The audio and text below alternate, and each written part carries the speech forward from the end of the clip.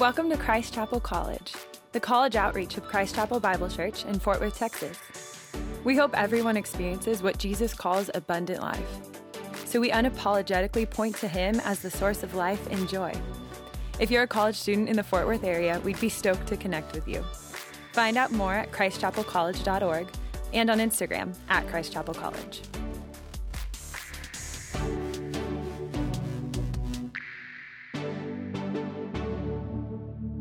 We are going to be in the book of Hebrews. So if this is your first week, we just chew through books of the Bible. So last year we went through the book of Romans. This year we're going through Hebrews, and we're going to be in Hebrews chapter 3. And so if you've got your Bibles, be flipping there. Hey, if you don't have a Bible, we're going to be all over Scripture today, and we're actually going to spend a big chunk of time in the Old Testament. But if you don't have a Bible, we've got Bibles back here on the tables, or if you left one at home, or you do the kind of iPhone Bible, but you want a hard copy, just grab one when you come in, and then just keep it. I actually had a really generous guy who actually dropped off some like leather ESV Bibles that are awesome. And so, man, he was like, as many as you need, you just tell me. And so if you guys need a Bible, let us know, and we'd love to get you one.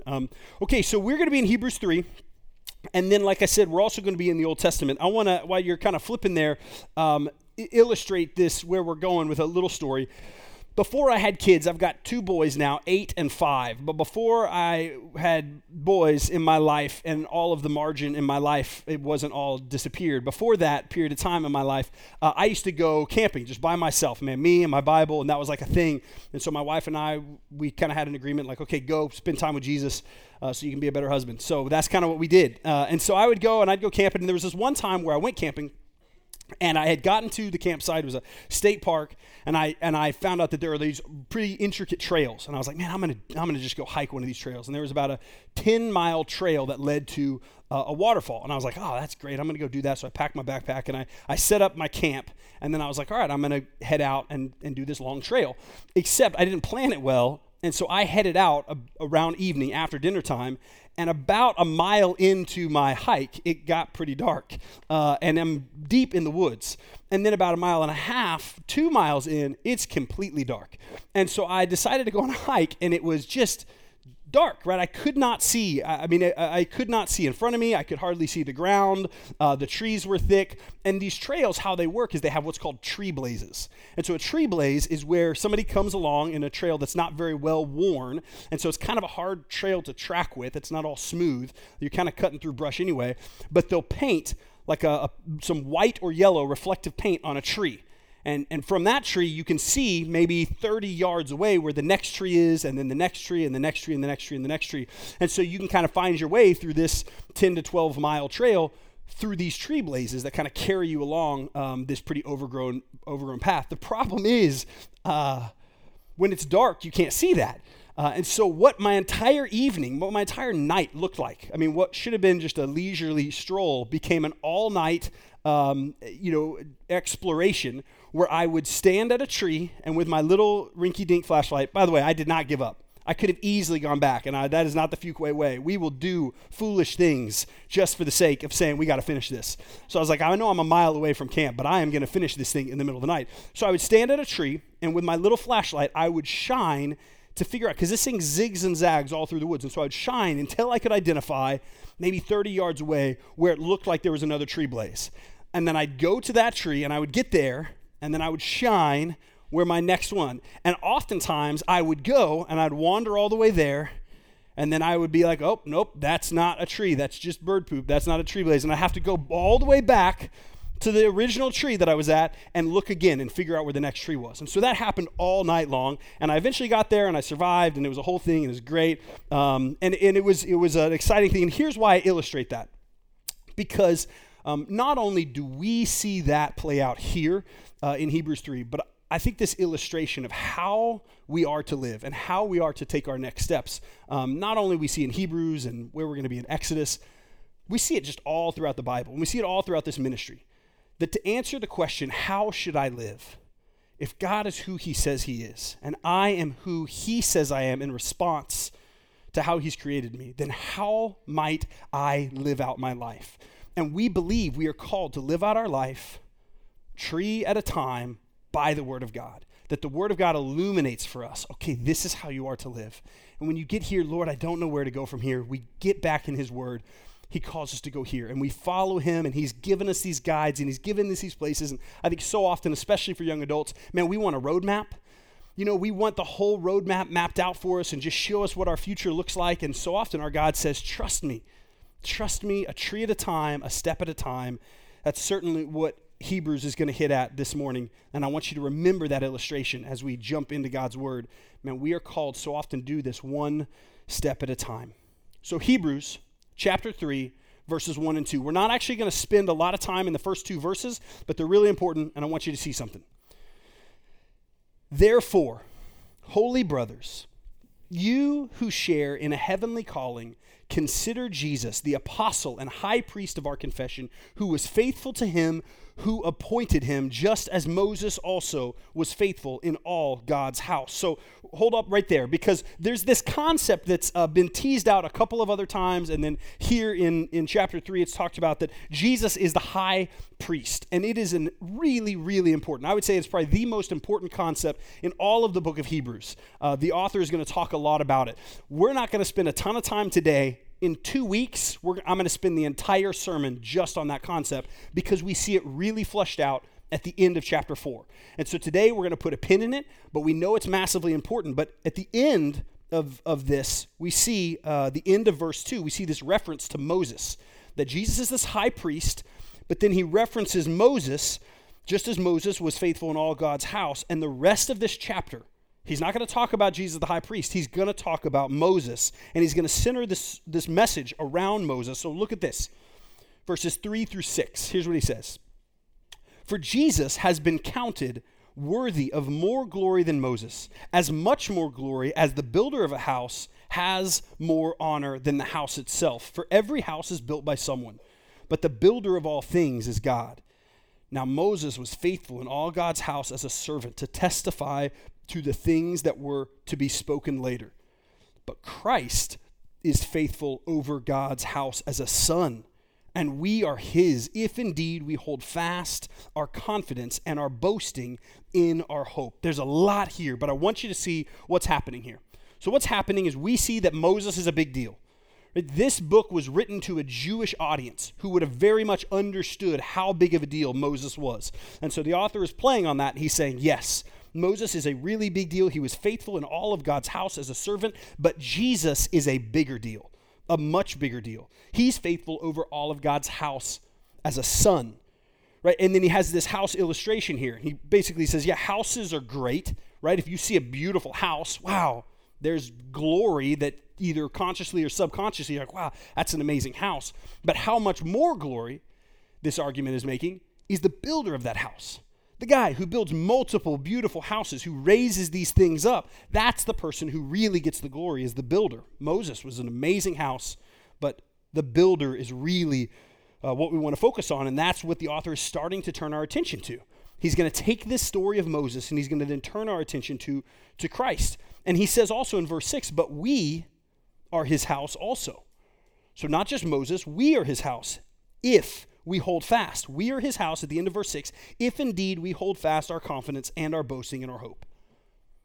The rest of this chapter is all tied and comes out of that idea in verse 6.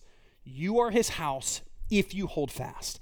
If you stay on the trail, you are his house that he's building, that he desires to build for his glory, not your own, not your comfort, but for his glory. He is going to do a work in you. He is doing a work in you if you stay focused, stay on the path. That's what this is about. So how to hold fast so that we become the people that God designed and desires us to be. And in order to show us how we are to do that, we get this amazing lesson of Moses in the Old Testament. Let me show you. Hebrews verse 7, it quotes Psalm 95 in the Old Testament. So in your Bibles, you'll see it. It might look a little different when it's laid out because it's italic and centered, because the author is referencing a quote from Psalm 95, which says, therefore, as the Holy Spirit says, today, if you hear his voice, do not harden your hearts, as in the rebellion on the day of testing in the wilderness, where your fathers put me to the test and saw my works for 40 years. Therefore I was provoked with that generation and said, they always go astray in their heart. They have not known my ways. As I swore in my wrath, they shall not enter my rest. So we see a warning here that Hebrews is quoting from Psalm 95 of how our Lord interacted. And what's happening here is he's challenging us to not lose our way, right? The author is challenging us, and he quotes Psalm 95, which is a direct reference to how the Israelites who were following Moses 1,500 years earlier lost their way and got lost in the wilderness. That's what this is about. So how do I know that that's what this is about? Because he says it in verse 16 through 19, the end of this chapter. Look what it says. For who were those who heard and yet rebelled? So he's explaining what Psalm 95 meant, that it meant the Israelites lost in the wilderness. Who were those who heard and yet rebelled? Was it not all of those who left Egypt led by Moses? And with whom was he provoked for 40 years? Was it not with those who sinned, whose bodies fell in the wilderness? And to whom did he swear that they would not enter the rest, but to those who were disobedient? So we see that they were unable to enter because of unbelief.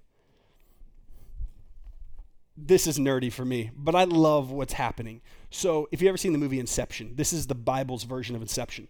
So what's about to happen in this sermon is I get to unpack Hebrews 3. Right? And Hebrews 3 here that we're unpacking is unpacking Psalm 95.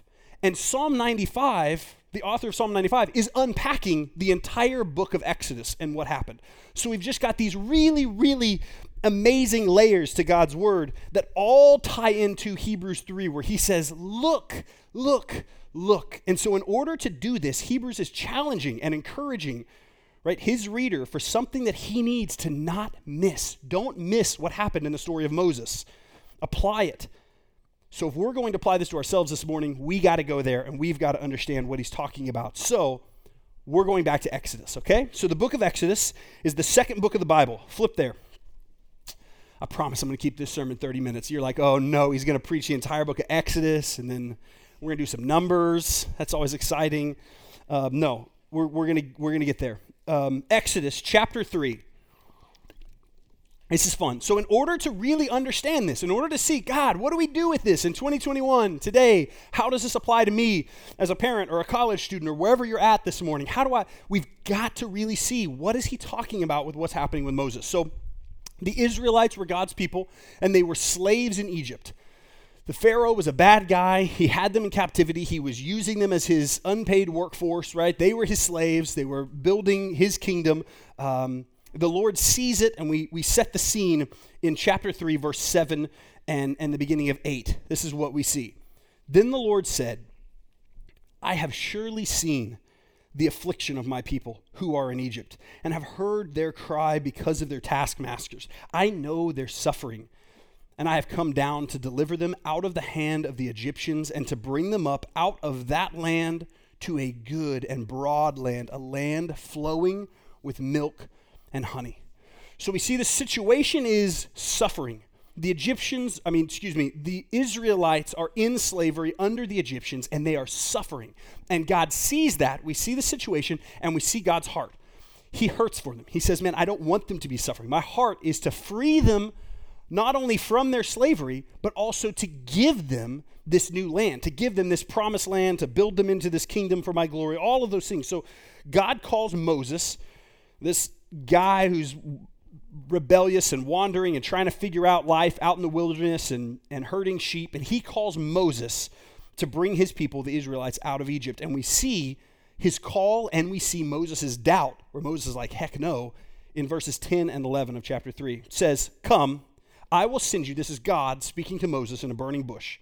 Come, I will send you to Pharaoh, that you may bring my people, the children of Israel, out of Egypt. And then look at verse 11. Look at his response. But Moses said to God, who am I that I should go to Pharaoh and bring the children of Israel out of Egypt? What in the world are you talking about, God? Why me? Who am I? I'm not good enough for that. And then God answers. Look what God says at the very beginning of the next verse. He says in verse 12, but I will be with you.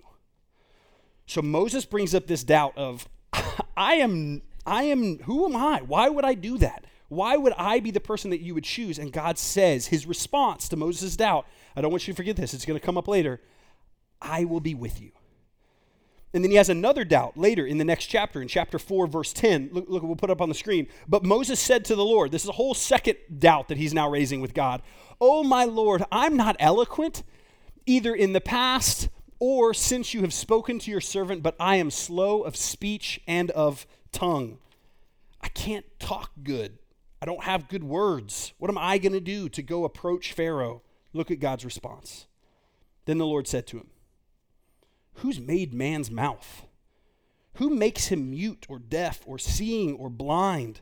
Is it not I, the Lord? Now therefore go, and I will be with your mouth and teach you what you shall speak. So we've set up this scene. Israelites are in slavery. Moses is the guy God picks. Moses doesn't think he's got what it takes. God says, I'm going to be with you. I'm the designer of your mouth anyway. All of your insecurities I control, so go. So Moses goes. A lot of drama happens. Like I said, I'm not going to unpack everything. A lot of drama happens. Pharaoh says, no, I'm not going to give you my slave pool, so that's not going to happen. And God starts letting these plagues happen. So these 10 plagues happen, and so water turns into blood, and there's locusts, and there's frogs, and there's just all kinds of plagues that happen. Finally, the 10th plague happens. It's gnarly, and the firstborn of everyone who didn't put the blood of a lamb above a doorpost dies. It is the worst. It is the worst movement of God that we've seen. It's huge. It's catastrophic, and the Egyptians are like, okay, this is gnarly, and the Pharaoh says, take him. Your God is too powerful. I'm not going to stand in opposition with him. Take him. So they celebrate. And they're like, okay, we just got set free. Now what? I guess we go to the promised land. Okay, they start walking to the promised land, going on their adventure. Pharaoh changes his mind. He says, you know what? Forget that. What am I doing? His heart hardens, it says. And then he takes his army and chases after them. And then this famous story where they get to the edge of the Red Sea. They're freaking out. Here comes the Egyptian army. God parts the Red Sea, and they walk through it. We believe this miracle where God parted the Red Sea, let his people walk through it, and then collapsed the Red Sea on the enemies that were chasing behind them. Crazy stuff, right? Crazy stuff. Now look what happens in chapter 15. It's really sweet. Right after they had become victorious, there's an entire chapter in Exodus, chapter 15, and it's a song. These guys get to the shore, they see what God did, they just got released from slavery, right, which was really gnarly. They saw miracle after miracle after miracle, plague, God's power, go through the Red Sea collapse, get over there, and they are going crazy with excitement to God. I'm just going to read you the first 2 verses of the song that they wrote. Then Moses and the people of Israel sang this song to the Lord, saying, I will sing to the Lord, for he has triumphed gloriously. The horse and his rider he has thrown into the sea. The Lord is my strength and my song, and he has become my salvation. This is my God, and I will praise him, my Father's God, and I will exalt him. They go on and on and on about how excited they are about the God they serve. Awesome. Story doesn't end there. Chapter 16, literally the next chapter. Look at verse 2 and 3. And the whole congregation of the people of Israel grumbled against Moses and Aaron in the wilderness. And the people of Israel said to them, would that we have died by the hand of the Lord in the land of Egypt, when we sat by the meat pots and ate bread to the full, for you have brought us out into the wilderness to kill this whole assembly with hunger. Let's understand what just happened. You're in slavery, horrible slavery, and you get set free from slavery through miraculous events that are undeniable. God then sets you free. You then walk through a Red Sea. The Red Sea collapses. You guys are going crazy because you realize, I will sing to the Lord. God is good. God is good. Within a chapter later, this is awful, right? Like within a chapter, the entire Israelite community is grumbling and wishing they could go back to Egypt. That's what happens in the book of Exodus. They get on the other side of the Red Sea, sing praises to God, and then immediately after, they're like, guys, we're hungry. Back when we were slaves, we could sit next to our slave masters' meat pots and at least get their scraps, and that wasn't that bad now that we think about it. We're really ticked that you brought us out here, Moses. We're really ticked that you set us free. That's what happens in the book of Exodus. That's what happens with God's people here. They go and they get set free, and then they start wanting to go back and grumbling. And then a lot of stuff happens. And then in chapter 32 of Exodus, I'm just going to paraphrase it, is that famous scene where they decide to make a golden idol and worship that. Because Moses goes up on the mountain to speak with God, and they're like, man, we don't know where Moses is. We haven't talked to him in a couple of days. We're getting nervous. You know what we should do? Let's build false gods and worship them. That's what happens. And so they worship false gods, and God sees it.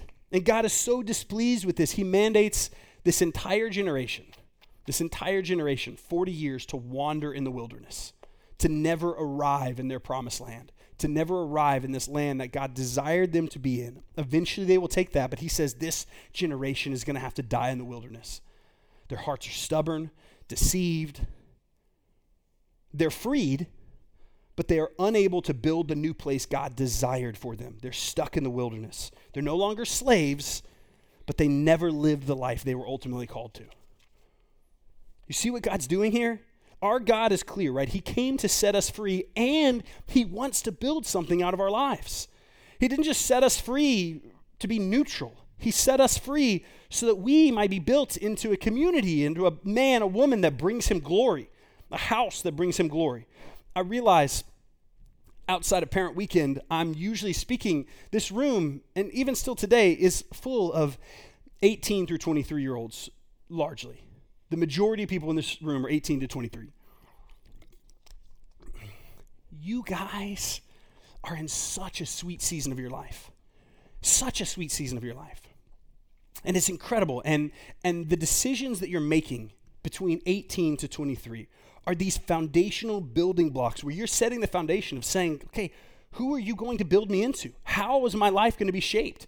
What is the trajectory of my life going to look like? The decisions you make between 18 to 23, I think after over a decade of college ministry, I think the decisions you make impact your life exponentially more than just about any other 5-year window in your life. And so it's not lost on me who we get to preach this to this morning. Hebrews 3, Psalm 95, the book of Exodus, what happened in the wilderness with the Israelites. Don't miss this. Don't miss what the Word of God is encouraging you and challenging you with. Build your life. Stay focused. Don't get lost in the wilderness. So how? How do we avoid making those same mistakes? We are prone to wander, guys. How do we avoid making those same mistakes where we look up and we think, oh, God was doing sweet stuff, and I just walked away from him. I forgot. I wandered, and now I'm stuck in the wilderness. Yeah, maybe I'm saved. Maybe I'm set free, but I am not walking the way God wants me to be. I'm not being built into this house for his glory that Hebrews 3 references. How do we avoid that? Let me take us back to Hebrews. There's one section in Hebrews chapter 3 that I haven't read yet, and it's verses 12 through 15. And in that section, the author is telling us all about the Israelites and don't be like them and look what they did. You got to understand the context of what happened to them. And then he's saying, don't be like them. And here's how you avoid being like them. Verse 12, chapter 3 of Hebrews. Take care, brothers, lest there be any of you an evil, unbelieving heart, leading you to fall away from the living God.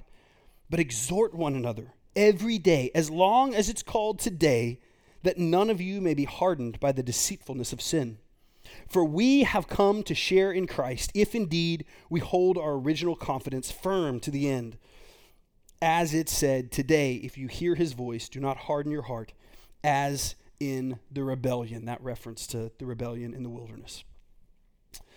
What do we have to do to make sure, right, that we aren't just set free to simply wander in the wilderness? Right? What do we have to do to make sure that our faith isn't just a box that we've checked, but now we're really just wandering in the wilderness? It's here in this passage. There's 4 big things in this passage that are really the application of this whole section of how we now go and live. One tree at a time, how we live. The first is we have to battle our unbelieving heart. Right? We have to battle our unbelieving heart. Right there in the text. Take care, brothers and sisters, lest there be any of you an unbelieving heart leading you to fall away from the living God. That is a huge key of how I stay close to the Lord. We have this song actually that we're going to sing here in about 5 or 10 minutes when the worship band gets back up, and it's this incredible song that is a song of doctrine. right? It's a song of a lot of things that we theologically believe as followers of Christ. And if you just look at it without really understanding the context of our worship, it's, okay, we're just saying a bunch of things that we theologically believe of who Jesus is and what he's done and who God is and who the Trinity, and we're just singing doctrine. But the reality is we have to know who he is and what he's done, and then we have this incredible challenge of taking who he is and the doctrine of who our God is, this truth that so many of us think, yeah, okay, I understand who God is, and I check the box, and if I were to fill out a Scantron, this is what I would believe, this is what I would know about him. And translate that to, does my heart really believe that? Is this just theological knowledge I have or doctrinal agreements that I have in my head, or is this really belief in my heart? Right? For me, in my personal walk with Christ, who he is, right, and who he's calling me to be is not just a category that I've got to keep in my head. It's something that I know when I'm not really believing it, and I struggle to believe. And literally, that's my job. Like, my job is a pastor, and I struggle to believe all the time. And I see it in ways where my fear and anxiety creeps up. And as my fear and anxiety creeps up, I know that what that's indicating is, man, there is a shallowness to who I know he is, provider of all things, the one who has called me, the one who has equipped me, not because of me, but because of him. These things that I know to be true. I say, Lord, I'm more focused on my fear of man or fear of failure. And God says, remember who I am and believe who I am. But my heart is so unbelieving at times. I think even in the story of Moses, right, we see that. We see Israelites that saw God do all these things. They saw God show up in power, unlike just about any generation in the history of the world. I mean, if you were living at that time, you would have seen God move in powerful ways. And then they got to the edge of the wilderness, and they just didn't believe. It stayed here. Yeah, these are all the things that God has done. Are the things that God has done for you just things that you agree with, or are they things that you believe that are now shaping how you respond, how you act, how you treat others, how you interact in the world? Would our theology, would our knowledge become our belief more and more and more? I'd even encourage you during that song that we're going to sing later, use that as an exercise. Are these just things that I say I believe, I know, or are they beliefs that impact how I date, how I study, how I think of others, how I talk to others, how I see my future, how I serve, how I love others, who Jesus is, who the Trinity is, who God is, what he's done? Does it impact those things? The second thing we see, right, in this passage of application in Hebrews, is that we have to encourage and challenge each other constantly, right? It says, but exhort one another every day as long as it's called today. So basically, is it today? Yeah, it's today. Okay, then I should be exhorting someone. So every day, constantly, I should be encouraging and challenging each other. That's what we're called to do, right? I'm constantly called to be encouraging and challenging. This idea of exhortation is this idea of challenge, but it's also this idea of an encouragement. Hey, you're going the wrong way. Hey, you're going the right way. Let me encourage you. Let me spur you on. Or hey, if someone was walking into a burning building, I would hopefully love them enough to say, hey, that's dangerous. Turn. And that's what the body of Christ is to do. If we really want to keep from wandering in the wilderness, man, do you have Christian community that looks like that? Do you have people that are all one step at a time trying to follow the Lord and are willing to love you enough to call you out? And willing to love you enough to say, come this way, walk over here. That's dangerous. This is good. What you're doing is good. Affirming and challenging and encouraging and exhorting. We're called to have that community. Third thing is this: avoid the lies that sin offers, right? Verse 13, that none of you may be hardened by the deceitfulness of sin, right? That's a trap that he's telling us to avoid. And the reality is that sin offers us these lies, right? The lies that sin offers are for the Israelites were that slavery is better, right? That story that we're told to pay attention to. They got to the wilderness and they said, you know what? Maybe slavery is better. It's what we knew. It was comfortable. Remember Exodus chapter 16? They're like, man, take us back. At least we could get the scraps off their plate. This isn't fun. This isn't good. This isn't easy. I want to go back to what I'm comfortable. Sin is going to lie to you. It's going to deceive you. It's going to tell you that there's something better somewhere else. Man, don't settle. Don't settle. Don't look back and say, okay, well, I've already been there, I've already done that, or these are patterns, or these are how I've always coped with this, and so I'm just going to return to those things. That's how we get lost in the wilderness, the deceitfulness of sin. It's going to tell you on the front end that sin isn't that big of a deal. You've got plenty of opportunity to compare yourself to others and say, well, I'm not as sinful as the next person, so maybe it's not that bad. There's plenty of ways that sin will deceive you, and it will always say it's not that big of a deal. It's college, get it out of your system, and that's a lie, right? It's just going to sow seeds into your life that you're going to reap years and years and years down the road. Sin is going to lie to you. And it's so crazy too, because sin on the front end, it always does this. It always tells me it's no big deal. It's not that big of a deal, and everyone's doing it, and this is a coping mechanism that's appropriate, and this is whatever that looks like for you. Whatever, that's not for me to say. Whatever you feel that conviction is on the front end. And then on the back end of sin, it always says, whoa, that was a big deal. And it always tries to bury you in shame on the back end. Oh, I can't believe you did that. Wow, you made that mistake. Oh, you're still stuck in that pattern. And it loves to minimize sin on the front end and then maximize shame on the back end. It is deceiving. Don't settle. Don't settle. Chase after a God who doesn't just want to set you free. He wants to build you into something for his glory. Don't settle for anything less than that. And the last thing is, don't forget where your confidence comes from. Right? We see that there in that passage. For we have come to share in Christ if indeed we hold our original confidence firm to the end. Don't forget where your confidence comes from. Exodus, what happens? Moses doubts, right? God calls him, and he sees God call him. He's literally in a burning bush, pretty phenomenal. And he's like, I'm not your guy. Who am I? I can't even speak well.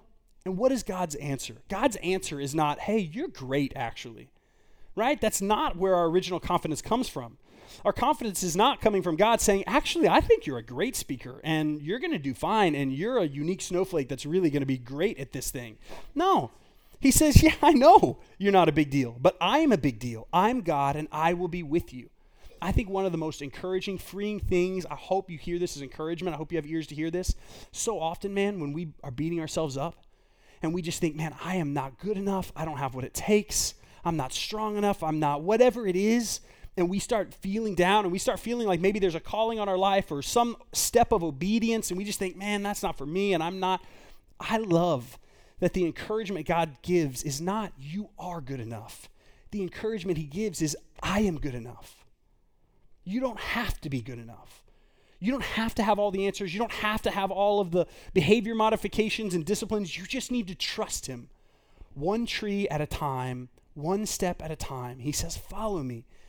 And when we get discouraged and we think we don't have what it takes to follow him, be encouraged where our original confidence comes from. I hope you find freedom in that. What Francis said at the beginning when we welcome, we say it all the time. We're a room full of broken people. This isn't about us.